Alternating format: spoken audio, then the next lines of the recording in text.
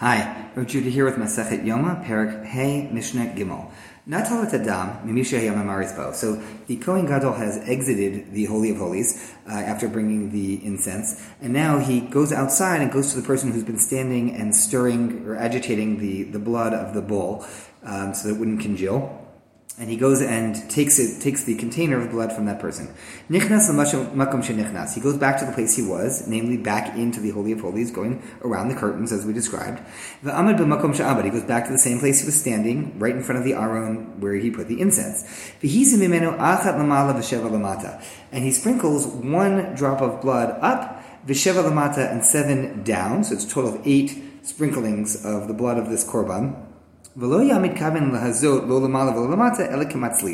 Literally, he doesn't intend to sprinkle up above on the ark, or below on the ark, but rather like a whip. So I have to tell you, this is one of those Mishnayot that you don't expect to be relieved by, but when I hit this Mishnah, first time I learned through Yoma, I was like, oh, Baruch Hashem. Why was I so happy? Because when you read the Torah and you read the Avodah and Yom Kippur, it sounds like they're putting the blood of this bull onto the aron. And the aron is beautiful. It's a gold-covered aron with keruvim on it, the cherubs, and it's beautiful.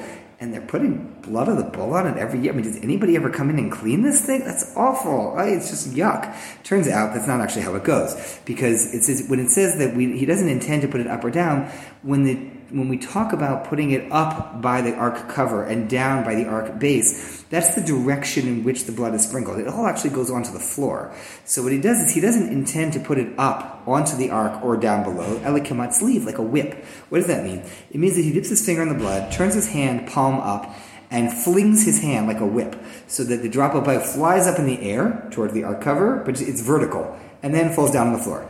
Then he dips his finger and turns his hand palm down and whips his hand down, down, down, down 7 times, getting 7 more drops onto the floor. So it's a total of 8 flingings, but they're all vertical. One is going up and then down, and the others are just going straight down, but they're all going on the ground in front of the ark, or the stone in front of the ark, not onto the beautiful golden aron itself.